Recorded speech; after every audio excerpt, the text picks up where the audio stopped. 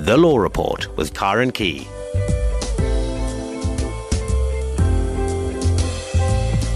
And a very good evening to you from tonight's Law Report program. And I'm joined this evening by Michael Bagram, practicing managing partner at Bagram's Attorneys, Labour Law Specialist. So you gather we're talking tonight about labour law.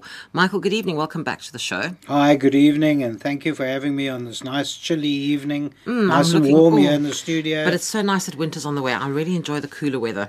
Right, we've got quite a number of emails to get through tonight, but you can call us in the meantime on 0892 10 2010. You can leave your number with my producer and we'll call you back during the course of the show.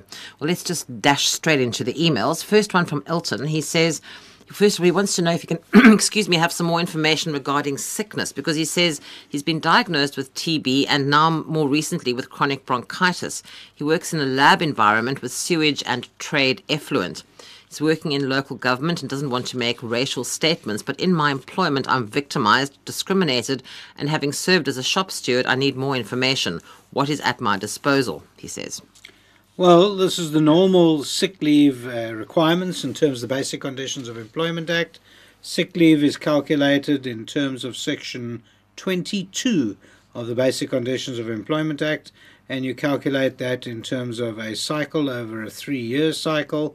And during that 3-year cycle, an employee is entitled to an amount of paid sick leave equal to the number of days the employee would normally work during a period of 6 weeks. However, he's looking, I think, a little bit further. He's describing quite serious diseases, and he might be able to be boarded if he belongs to the pension fund, and he needs to investigate that properly. There's two parts to that question, because it also looks like he's being discriminated against because he was a shop steward, which has got nothing to do with his sick leave. They might be using that as a tool to get to him. I think also what he's talking about is the environment in which he works. Yeah, correct. Is not that correct, but great. that he can actually report that to the Department of Labour, and they investigate whether in fact he is in an environment which is not conducive, and they would then condemn it or make suggestions as to what change. And actually the department's quite good with that, especially if someone complains about an environment. I know that I had a case recently where a fellow picked up Legionnaire's disease, and I'm not really sure what that is, but it worked out, the department, that it had come from the air conditioning system. Yes, there was a case, I think the first recorded case, if I'm correct, was at some convention in America when all the people that were actually at this hotel started dropping like flies, and they couldn't figure out, they thought it was something in the food, and it turned out to be something in the air conditioning. Okay, but this Legionnaire's came from the air conditioning. They investigated it, they found the source, and they put an end to it. So it was good that the man spoke up, and here in this case he's working with chemicals. It's actually important for him to speak up, because all his colleagues are going to suffer as well.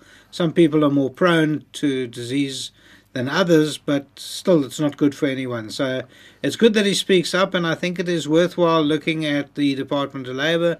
Let them come and investigate. He might be saving a lot of people a lot of suffering. Right, and also the boarding thing, he can look into that. Absolutely. If this is possibly something that's led to him being constantly ill. Right, next email was from Nomalanga. It says, I was recently released from work and my former employer and I came to a settlement agreement. Nomalanga sent through a copy. It was quite a long thing, but according to the third clause, I understood that my 13th salary would be paid in full. However, I only received a prorated amount in December, which I then queried with the former employer, and they are adamant that this clause states that the 13th check would be prorated. Okay, once again, that obviously is up to interpretation of the agreement, but those agreements can be interpreted by the CCMA, the Commission for Conciliation, Mediation and Arbitration. You can refer an unfair labour practice to them to say that this has not been correct. The CCMA would look at that and possibly interpret it. There will be argument that it might have to go to the Labour Court, but it must go via the CCMA. But now the problem is that if this happened in December, the 13th salary, we're now in May. Yes, but we've still got time. It's 6 months for that particular referral. So they need to move themselves now. They must. She's just in time, and she must move quickly. Okay, so the CCMA is the next step for that. Okay. Quinton says, can CISA still represent, in brackets, in-house, the employer if they are deregistered at the CCMA?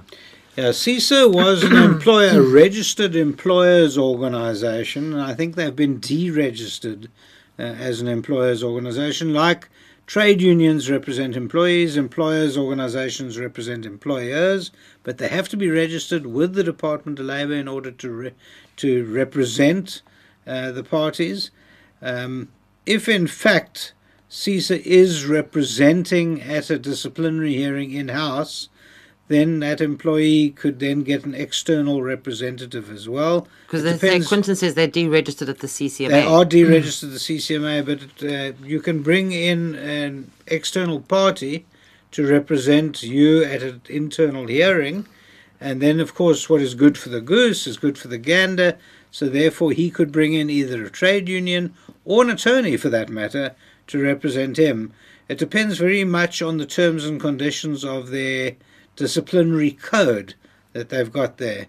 The CCMA are obviously an organisation that's got rules and regulations, which you'll find on your website, but those rules will tell you that you have to be registered to represent at the CCMA, but you don't have to be registered to represent outside the CCMA.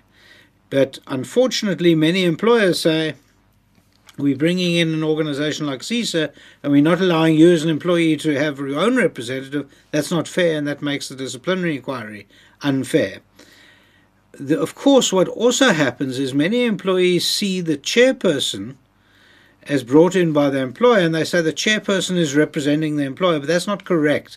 The chairperson is supposed to be completely independent and also objective. In other words, not representing the employer or the employee. That might be sourced by CISA. That doesn't mean that they're represented by anyone. They might have their own management representing him, and therefore they would argue that the employee must have a fellow employee or a shop steward come and represent the employee. Okay, so the answer to that question is yes, CISA can still represent. They can still represent in-house, but then they must allow him to have his own external representation.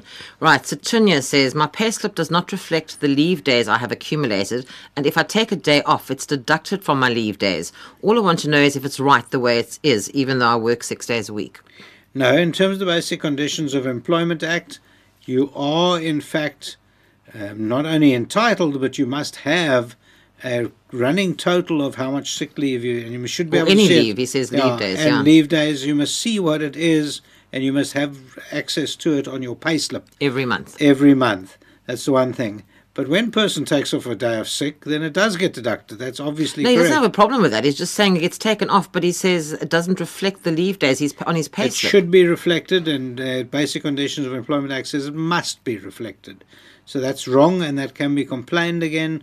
My suggestion is make the complaint to the Department of Labour. Don't say give them your name, give them the name of the company, and they'll probably come in and correct all the pay slips for everyone, which will make it a lot easier for all the colleagues to have access to what, in fact, leave they have outstanding to them. Employers are wrong not to reflect that on the pay slip. That's full stop. Another leave question from Maria says, last year I did not take my 21 days of annual leave. Do I forfeit this leave? Well, that's a problem, and there's been lots of court cases on it.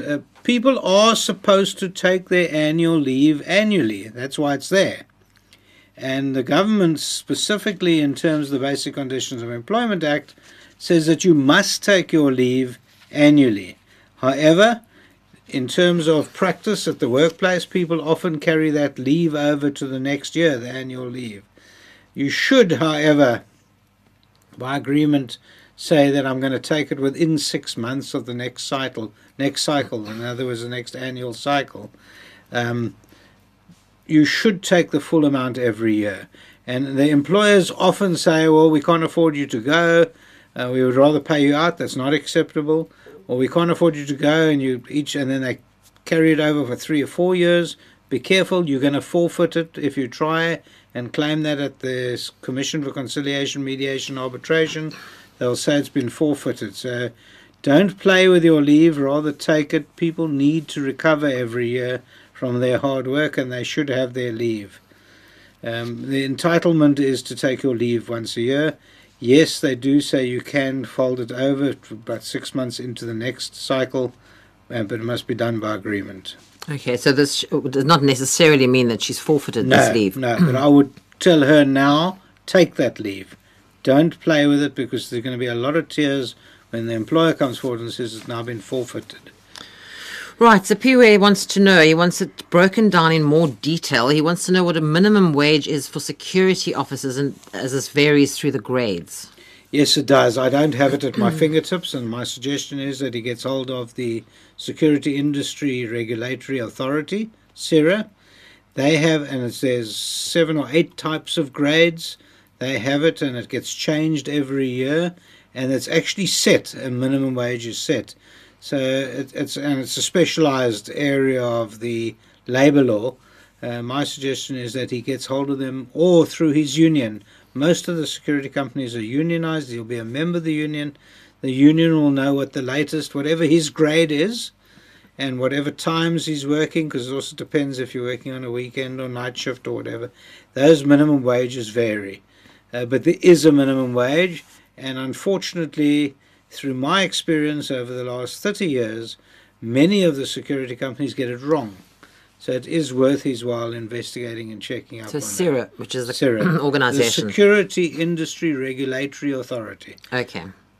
Right, Diop says, I'm a builder, sometimes work for a contractor. I've done some work for the contractor. She did not pay me for that. It was almost 2 months of work. I'm a site foreman, but the problem is I never had an agreement on how much she will pay me a day or per month. It's been almost a year now and this person hasn't paid me. Do I have any way to claim this? I also want to know if you have any document regarding this issue. Please send it to me. Yeah, what we could do is we could get the document. It depends which province. I just have a cell phone number, okay. so I don't know. Well, there are bargaining councils for the building industry. I know here in the Cape Province, we have the Bargaining Industry Building Council, BIBC. They have an agreement that has been before the employer and the employees through the trade unions. The BIBC have rates of employment, depends what position he holds. My suggestion is that He says he was a site foreman. Yeah, my suggestion is that he gets hold of the BIBC in whatever province he's in. Most of the provinces do have cover from the various building industry bargaining councils, and they will tell him what he's entitled to. And it does not, because it's a year now, doesn't mean that he's lost out on it. This is salary, it's owed to him. He should be able to get it if he comes forward within 3 years. And he says he never had an agreement on how much the contractor was going to pay per day or per month. Doesn't matter, because they have minimum. So he'll get the minimum, whatever the minimum is. But he should actually lodge the complaint. He's worked. And if you work, you're entitled to get paid. And that's the bottom line. I mean, it's often employers say, if I'm paying you, I'm entitled to get your work. Here's the opposite, where the employer didn't pay but pushed him to work. Got the work, yeah. That's called slavery. So my strong suggestion is that he gets hold of the Building Industry Bargaining Council, the closest one to him, and gets an inspector to investigate and to pursue the payment of his wages. Right. Matomi says, my employer does not deduct Provident Fund. Is this within the law? Yes, it is. A Provident Fund is not a prerequisite as yet in South Africa. They are, in fact, the Department of Labour is investigating an overall Provident Fund for all employees. It's not law yet. I think we're still a few years away from that. Unless, of course, the business belongs to a building industry bargaining council or a clothing industry bargaining, one of the bargaining councils. The bargaining councils do, in fact, have funds, and that is compulsory deduction. But it sounds like in this case he's not belonging to industry. Yeah, it just doesn't say what kind of industry or work. It just, my employer does not deduct Provident Correct. Fund. Yeah. So if he does actually have a bargaining council, they should be doing it. They should be doing it, and then you might find he's not registered, and then there's a bigger problem. Okay, so maybe we should just find out some more information about that. Correct. Okay. Sikin Seko says, my principal forged my signature and filled resignation forms, and I didn't know anything about this. But the union went with the employer to discuss the case. I'm afraid this is taking too long. It's been going on since the end of February. Yeah, this is another sad indictment of some of the trade unions. How can somebody actually forge your signature as if to say you've resigned? Yeah, well, they do. People do that. I have seen that. Let me tell you another very interesting story, intriguing, and I got really upset. A small business owner came to see me about 2 years ago, and he said he's overcome all the problems of the labour law. I said, wow, how did you do that? He said, no, he's worked out the secret. And the secret is, every time someone comes to get a job with him, he gets them to sign their application form, their employment contract, and a blank letter of resignation. Gets them to sign it. He then takes those documents and he puts it in his safe. And when he doesn't want anyone with him anymore, he then pulls out the resignation letter and fills in the date. And then sends them another note saying, I accept your resignation. Now, that is fraud, absolute fraud, and this is the same again what we've just heard here tonight, where someone forges your signature on a resignation letter. What he must do is raise a hue and a cry immediately. But he says that the union are talking to the employer. Yeah, but that doesn't look like they've done February. They've actually dropped him. They believe the employer. He must move quickly because he's already out of time, but he must, I think he must individually approach the CCMA and tell them the story and then apply for condonation, and the union will have to explain what they've been doing for the last 3 months. So just bypass the union, go straight to the CCMA They're not going to do anything. That's already 3 months old. I mean, that's horrific. Well, it's been going on since February. We're now in May. Yeah. Okay, so go to the CCMA, explain the story, apply for condonation. Condonation is basically because we spoke about this on one of the shows before. You love this, your time limits. Everything has a time limit. Correct. And this is one of them. So things have to happen quickly. That's exactly it. So now you have to go and tell them why you're late. And bypass the union quickly. And then the union will have to explain what they've been doing since February. Right, Sia says, what happens if I'm in a new job and your boss asks you to perform tasks and duties contrary to those specified in the job advert and the employment contract? What recourse do I have? Well, once again, that could be an unfair labour practice. I often explain to clients of mine who come into the law firm that they mustn't be fastidious about their job description. In other words, if there's no sweeping up your office in your job description and one of the employers comes in and says, this is filthy, this office, don't you ever clean it, you can't say, that's not my job description, just do it. So I tell people, don't fastidiously look at your job description and say, well, my description doesn't say I must come to work clothed, so I'm going to come naked tomorrow. There's a bit of give and take in employment, and of course, all of us are, grateful to have jobs. Pretty much. So you don't want to be too over cautious about what you've been asked to do. But if it's something that's really not in your job description, you've come to work there as a bricklayer, and everyone then says you've got to start painting for the next 2 weeks. I can understand that, and then you can raise the grievance internally. If that doesn't work, you can go to your bargaining council. Right. Okay. Tabile says, how many leave days is a security officer entitled to under our labour law? Yeah, this is the same. Obviously, there's the Basic Conditions of Employment Act, which governs all the leave entitlement, which is 30 days over a 3-year cycle. But again, the Security Industry Regulatory Authority does give, for a certain amount of service, it gives extra leave. It has been negotiated in terms of that industry, and my suggestion once again is to get hold of the Security Industry Regulatory Authority. This is the second question we've had on that tonight for the security industry. But there are booklets produced, and if you're in the security industry, you have to be registered with CIRA. They all are registered officers. You're entitled to phone them, go visit them, and to get whatever questions you need answered by them. It is good because they have inspectorate, and the inspectorate will come and investigate that business. Again, they don't have to tell your name. Just say, listen, this is who I am, this is how much leave I'm getting, and I don't think it's right. Right, Tabile also has some more questions. He wants to know obviously asked about the leave, and then he wants to know about the procedure to be followed when lodging a complaint at the CCMA. What needs more information on that? And also says, is it possible to get assistance from the CCMA when I'm struggling to get my Provident Fund money? Well, the Provident Fund money would only be given to him once he's left. So, yes, he could do that. Through the CCMA? Through the CCMA, he could go there and raise a grievance. I think that the best for him to do is to go in and speak to them, because they might then refer him to the actual company that runs the Provident Fund. It's very seldom your employer. So that's actually outside the employment realm once you've left. The employer does have to give you a certificate saying that you've left and fill it in and help you access it. Yes, in terms of the CCMA, you must fill in a form, but they tell you how to do it. To go in, and they're very helpful. It's superbly helpful. I often go downstairs in Cape Town. I'm always on the 6th floor in the CCMA building, but often I go downstairs to the 5th floor to go and meet someone or speak to someone, and I see the inspectors all sitting there in a row helping everyone fill in their forms.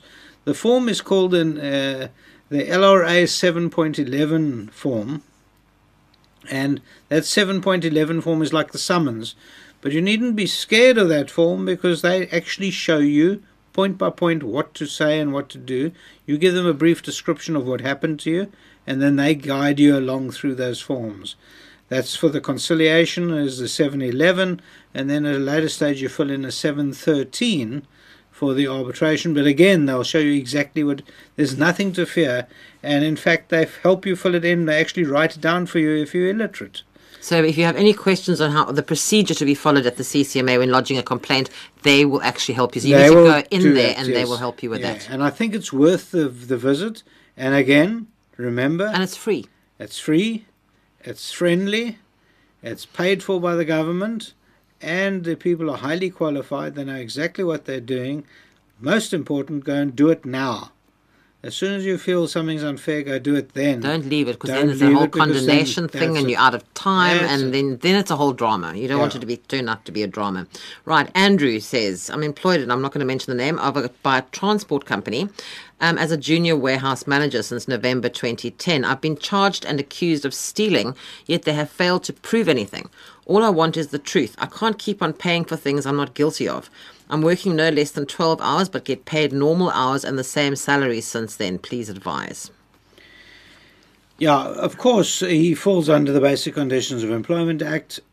Excuse me. If in fact he is part of a bargaining council, and many times they are part of a bargaining council, then he would be governed by those rules and regulations. He is entitled to, after the normal 8 hours per day, is entitled to overtime. He should investigate that. And my suggestion is that he does speak to the actual bargaining council if one exists in his province. Otherwise, get hold of the Department of Labour and get an inspector to investigate that. And he says, I've been charged and accused of stealing, that they've failed to prove anything. Yeah, well, they don't have to. When you charge someone internally at the workplace, you don't have to prove beyond a reasonable doubt. So not in the High Court or anything. That's it. What he does is they suspect that he's been taking something, and if they show that at a disciplinary hearing that we believe on a balance of probabilities that he's taken something, then unfortunately he's found guilty. So they don't have to actually prove beyond reasonable doubt that he took it. What it sounds like in this particular case, they're deducting it from his salary. Yeah, because he said, all I want is the truth. I can't keep on paying for things I'm not guilty of. Correct. So that doesn't sound fair at all. No. And that he needs to investigate. Again, he can go either to the bargaining council if one exists, or to the CCMA, which does exist, and raise the grievance over there. I would raise the grievance first internally. Unfortunately, I know everyone's a bit scared because they don't want to lose their job, but it looks like they're ripping him off by making him pay for everything that goes missing. Plus not paying him over more than the normal pay. And he's working 12 hours and getting normal hours. Yeah. Right, then we've got a very long email here from Tandile, who's it's talking about Tandile applied for a post that was advertised by the Department of Labour in the Eastern Cape, and 2 posts of employee service practitioner for Butterworth and Port Elizabeth. Tandile lives in Uitenhage, which is in the same municipality as PE, but I applied for both. I was more interested in the Port Elizabeth one. The requirements for the post were, and it lists all the requirements.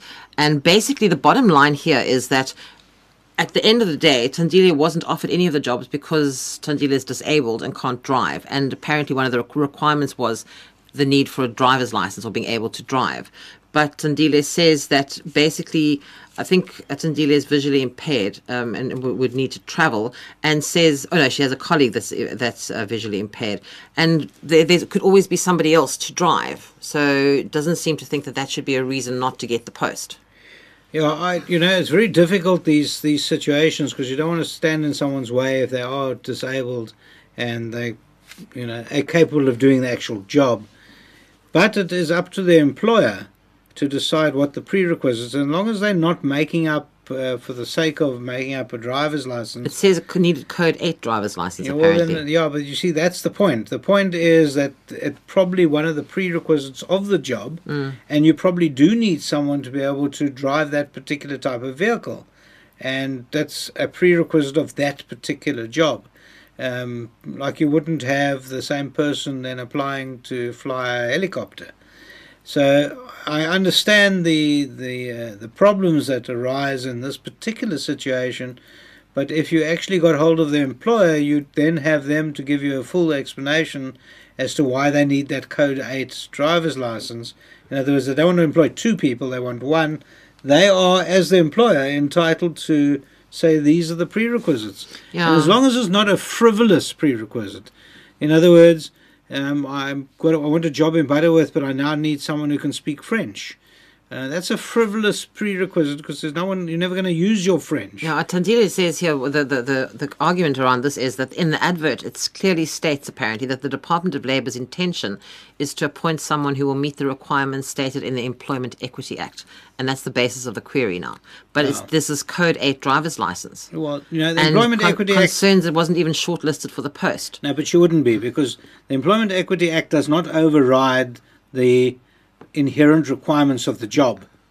In other words, if the job says you must be able to drive a Code 8 vehicle, that's an inherent requirement of the job, and as long as they can justify that it is necessary, in other words, this person does actually need to drive, then they're not going to speak to her. It doesn't matter whether she meets Employment Equity. But then carries on to say, according to my understanding of the Employment Equity Act, if one meets all the requirements, the employer's responsibility is to provide reasonable accommodation, and in this case, a driver, to ensure that the essential tool that the prospective employer cannot use due to his or her disability does not make him or her not able to perform. That's not correct. That's a misinterpretation of the legislation. It happens that if you are at the work and you're doing the job and you then have the disability that comes upon you, in other words, you've had a car accident or something's happened to you, they then try and accommodate you the best they can. If they can't accommodate you into that position, they then try and give you a lesser position. So that's the prerequisite. But certainly not in this particular case. If you're advertising for someone who can drive and this person can't drive, they're not going to even make the short list. They're not going to get onto any list. Even with the equity and all that, employment equity, it's not going to make a difference. Okay. Right, well, that's the end of the emails for tonight. And so if you have any questions, you can call us on 0892 10 2010, 0892 10 2010. And first up this evening is Senzeni in Pietermaritzburg. Senzeni, good evening. Good evening, Karen. How are you? Very well. How are you? I'm fine, Karen. You want to talk to Michael? Yes, please. Right, go ahead. He's right here. Okay. My problem, actually, I was unfairly dismissed by my employer. That was in 2013. Right. So what happened? So I refer my matter to the CCMA, and the award was for my reinstatement and back pay. But now the employer then told me that is not accepting the decision. He is going to challenge it. Right. So, meaning he's taking it for review. Right. So I went to the CCMA. I tried to ask them if they can enforce the decision, and they could not, unfortunately. They said my matter is, I refer my matter through the other name of the organization. In actual fact, the organization was bought by the other group. Okay. So there was this thing of buying and selling. So I ended up, they said I referred the wrong company on my referral. So they said they cannot enforce that decision. So what I want to know now is that how long do I have to wait for this whole reviewer thing? Because the decision for my reinstatement was last year in May. So I've been waiting and I don't seem to be seeing any way forth now. Okay. And the other thing is the employer also, he sent the application to stay enforcement. That was soon after the award. Right. So it's almost what? 1 year. It's almost two years. It's almost 2 years now. I'm at home and I'm not getting any payment, and I don't know how long this labor court takes with this reviewer. Okay, not 2 years. You said in May 2013. In May 2013, it was a decision for the award of reinstatement. I was dismissed in September 2012. Yeah, but you must count from the dates from May 2013, so it's been referred to the Labour Court. It's been there for a year. Is that correct then? Yes, it is. Okay, what you need to do, and I don't know if are you a member of a trade union? Actually, I was. And are they helping you? Are they trying to oppose the application for review? To tell you the truth, there were complications between myself and the union. Yeah, that's a normal story, unfortunately. But I ended up getting the services of these pro bono people. Okay, well, they're normally quite good because they're normally lawyers with the pro bono people. I would suggest that you go to the registrar of the Labour Court tomorrow, if you get a chance, and go find out what's happened with your file. Ask the registrar or one of the helpers of the registrar to let you know whether the file is open still and where they are in this process, and then take some copies of what has to be done next and go straight back to the pro bono people to find out if they can take the next step. I must just tell you, the courts are notoriously slow. So 1 year is not completely out of the question. 1 year might be that they're still waiting for dates, but hopefully your pro bono people have in fact done the necessary paperwork to actually keep you in the court. Okay, so I would suggest tomorrow go into the Labour Court, get hold of the registrar's office or a helper of the registrar, ask them to draw your file. If you've got some paperwork, you might have a case number. To draw your file, have a look at it and tell you what the current status is. They'll call it the status quo of your case. And then they can give you some feedback as to what still has to be done and how long you still have to wait. But it doesn't sound completely unusual that it's taken a year. Sorry about that, Sinzeni. Okay, Karen. But if you can allow me 1 minute. Very quickly, because we've got lots of other calls and we're running out of time, Sinzeni. Quickly, what is your next question? No, carry on. What is your next question? Okay. Actually, I just want to ask the credibility of the pro bono people.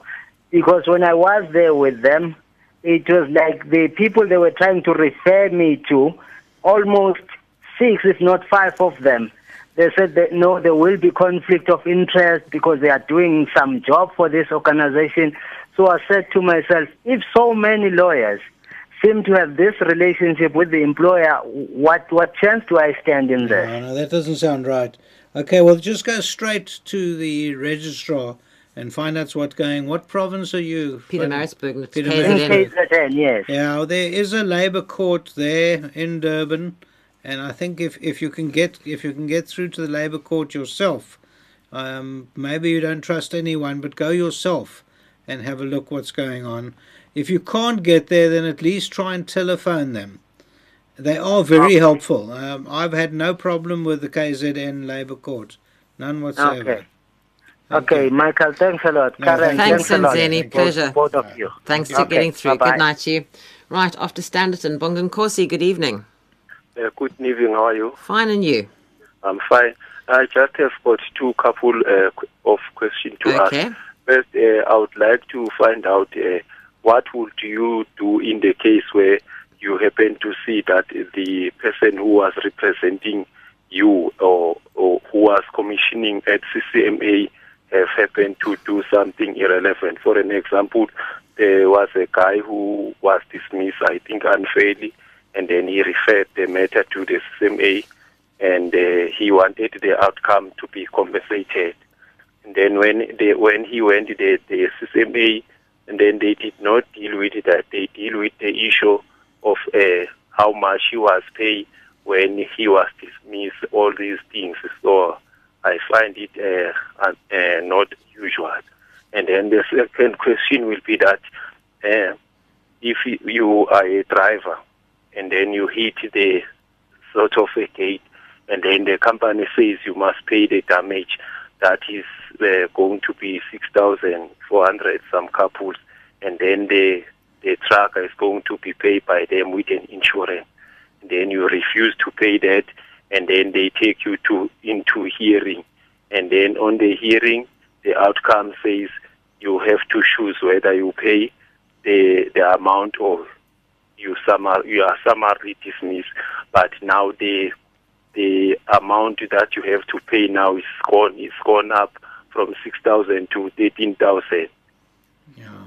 Now, let me answer your first question. If the CCMA commissioner does something such as they start investigating how much you were paid or how much you're supposed to get paid, that's their job. They have to do that investigation. They look at the full ambit of the employment relationship, and normally the commissioners are quite well trained, and I can't speak for every commissioner in the country, but most of them that I have met up with, and I've been doing it since the inception of the CCMA, I don't normally have a problem with the commissioners at arbitrations, not normally. Okay. So I would suggest that when you're fighting those cases, you do need to be able to have all your facts. You must have your pay slips with you. You must have all your paperwork with you. Because the commissioners will ask all those questions. They want to know the full ambit of the employment relationship. So please bear with them and cooperate with the commissioners. It's not worth fighting with the commissioner.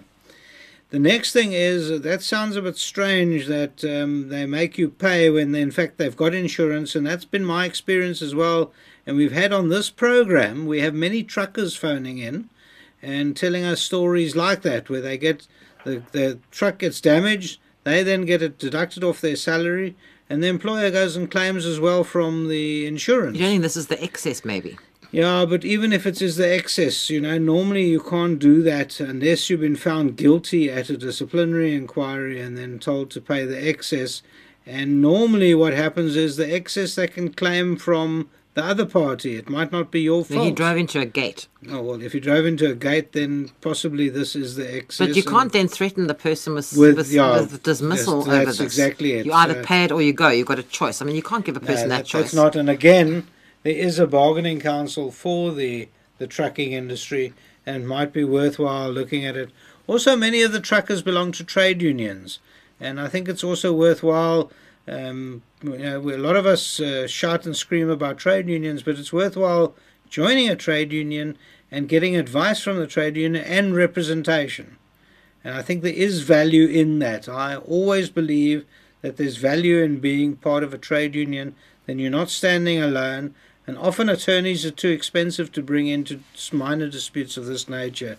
So my suggestion is either a trade union or a bargaining council, or in fact the CCMA itself.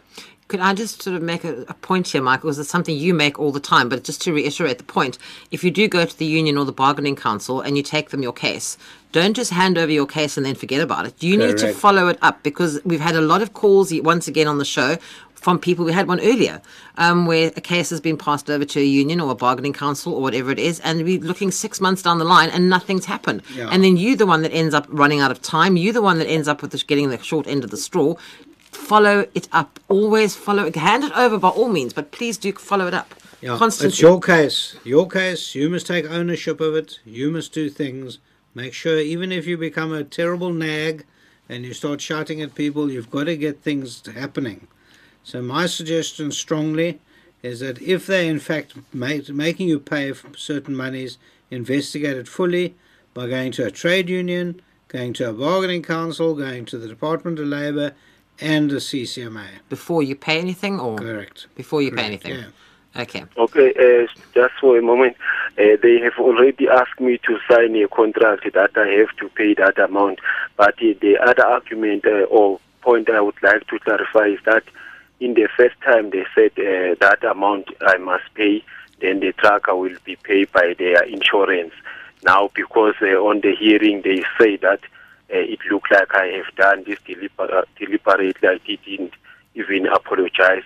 So they also asked me to pay that amount for the damages of the trucker. So I think it's something wrong going there. Yeah, no, there is. It doesn't Thanks sound a lot right. for- It doesn't sound right. They can't change their mind. Now, have you signed that form already, Bongankosi? I beg your pardon? Have you signed that form already?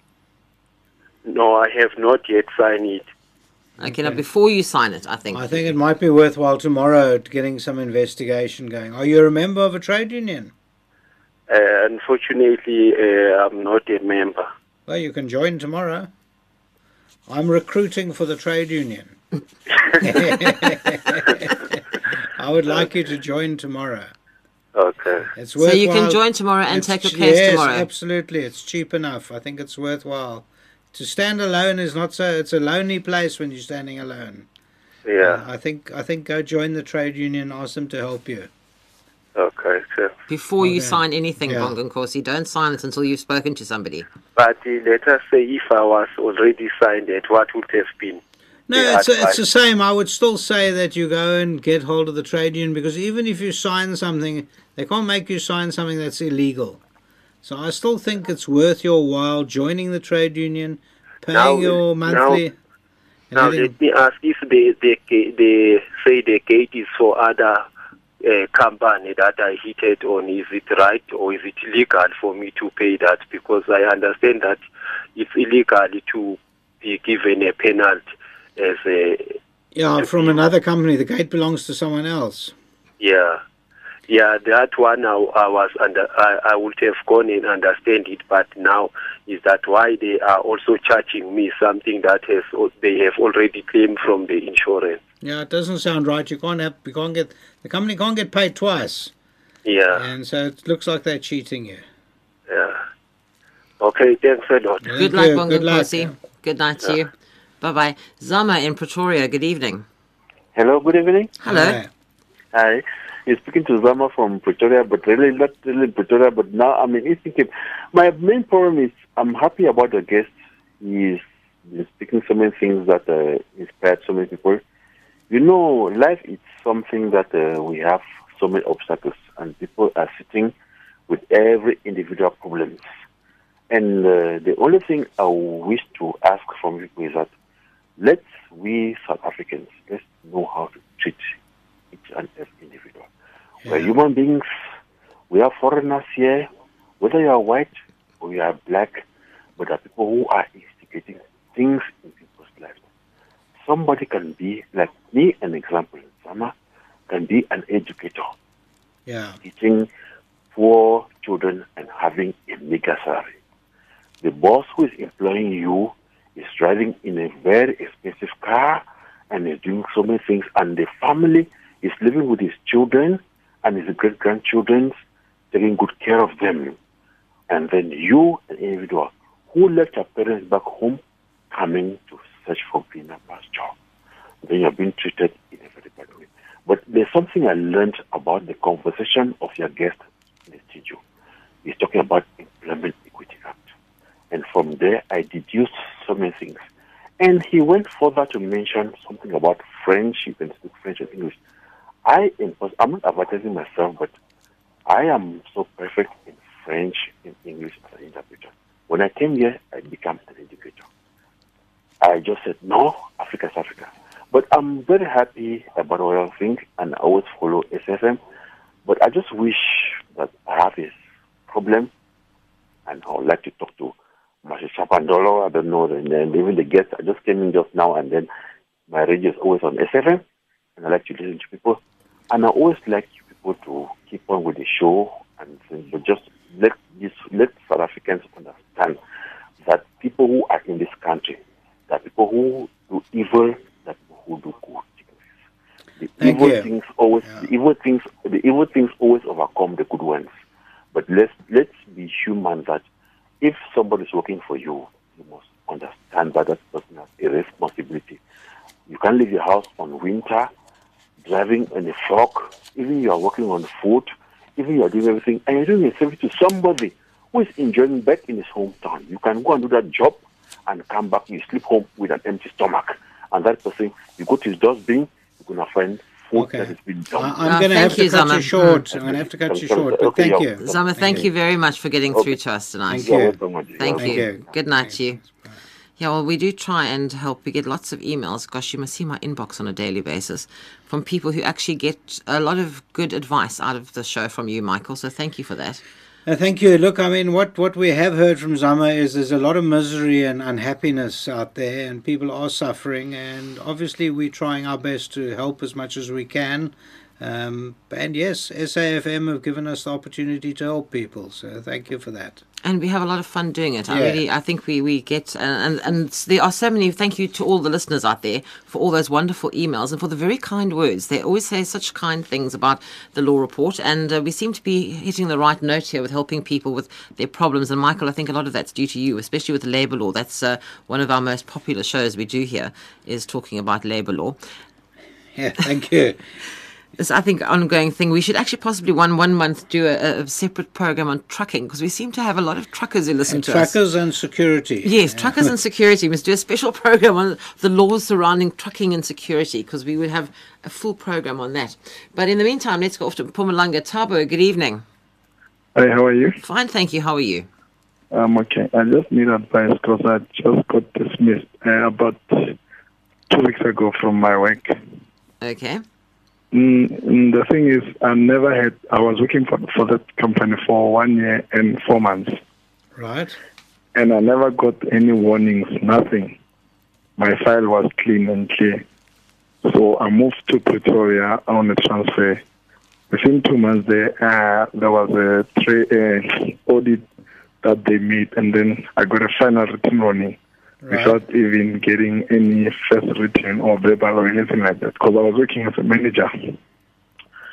So they gave me a final written warning due to them saying that my work performance was poor.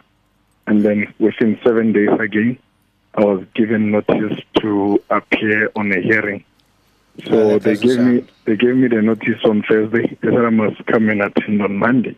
So I tried to speak to my regional manager that I won't be able to make it because I'm still seeking legal advice. I even sent him the message Monday morning. Then he said, no, they'll carry on with the hearing. And then I got dismissed on my absence.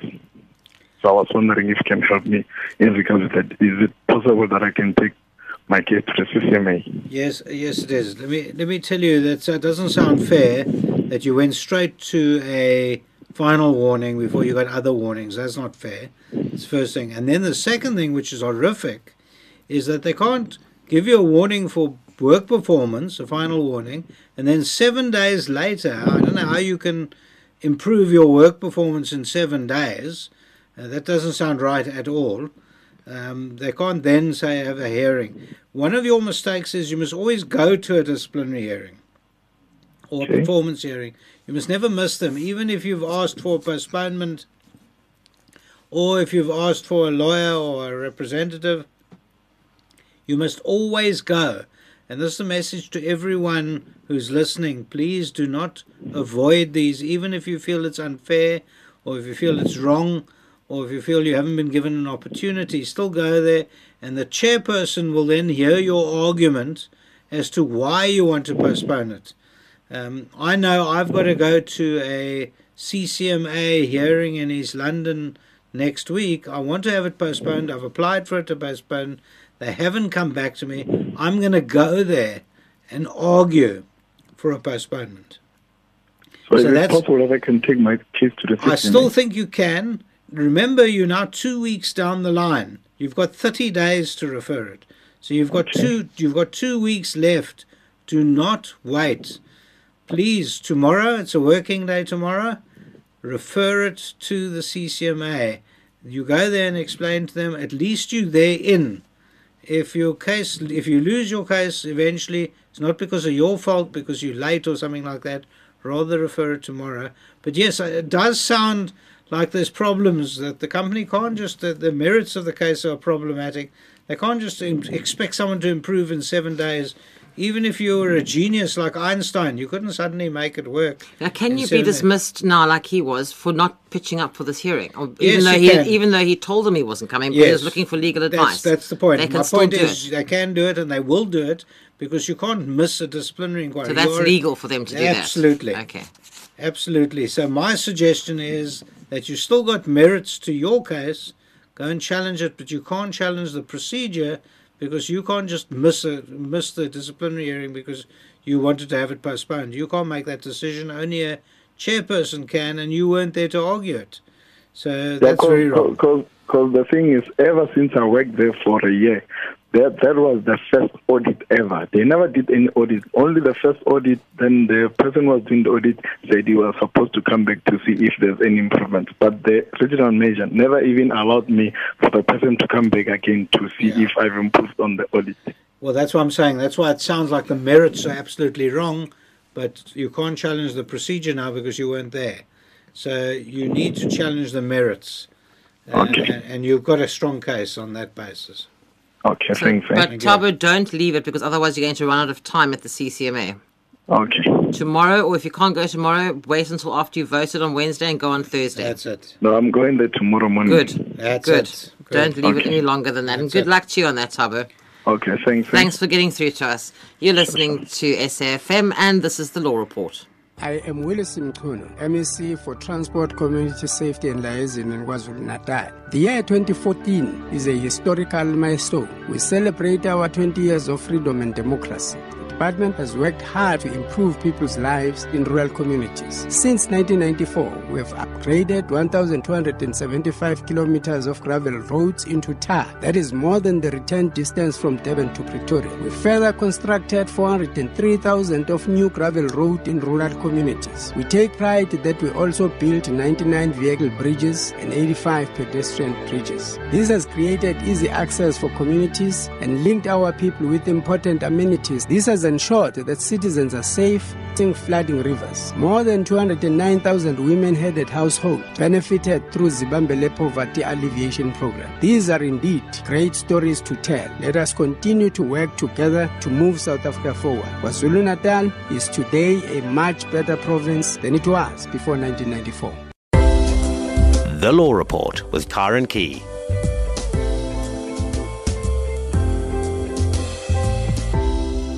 So you're listening to the Law Report, and we've got about a minute left, Michael, before we have to start signing off. So some tips for the listeners. Once again, time. And just as a reminder, that when we had that last chat, we spoke about CCMA rules and Labour Court rules, and one of the things that this involved was time. Correct. Time is always the essence of all these cases. When you think something wrong, speak up. Speak up quickly and go to the complaints bureau, wherever they are, the CCMA, the Bargaining Council, the Department of Labour, even an internal grievance. Do it rather than waiting for a long time. If you have given it for someone else to do, like a trade union or a shop steward, follow up. How long should you wait before you start nagging? I would wait 2 or 3 days and start nagging. That's short. Yeah, that's short, because people... I was going to say a week. Okay, but you're worse than me. Okay, 2 days. That's it. And look, also what has come out loud and clear is that jobs is a precious commodity. If you have a job, protect it. Don't say, I'm not going to do something. Please listen to your employer and don't be argumentative, because only a few of us have jobs. And so it's a precious commodity. We need to move forward in this country, and the only way we're going to move forward is that everyone sticks to their job and keeps it. Those that haven't got jobs, we wish you luck. We obviously would wish everyone to have a job, because that gives you dignity. Well, good advice there, Michael. Thank you very much, and thanks once again for joining me on the show this evening. Thank you, and thanks for having me back again. My guest this evening, Michael Bagram. He's the practicing managing partner at Bagram's Attorneys, Labour Law Specialists here in Cape Town, and he's been my guest on tonight's edition of the Law Report programme. And Michael will be back with us again on Monday, the 2nd of June. And remember, there's a list of available documents on the Facebook page, Law on SAFM. If you'd like any of those, post a message on Facebook, but please remember to include your email address so I can send them to you, or you could email me on law@safm.co.za and I will send you the list and you can choose from that what you'd like. The Law Report is on the air on SAFM every Monday evening between 9 and 10, and a reminder that the email address law@safm.co.za and the Facebook page Law on SAFM.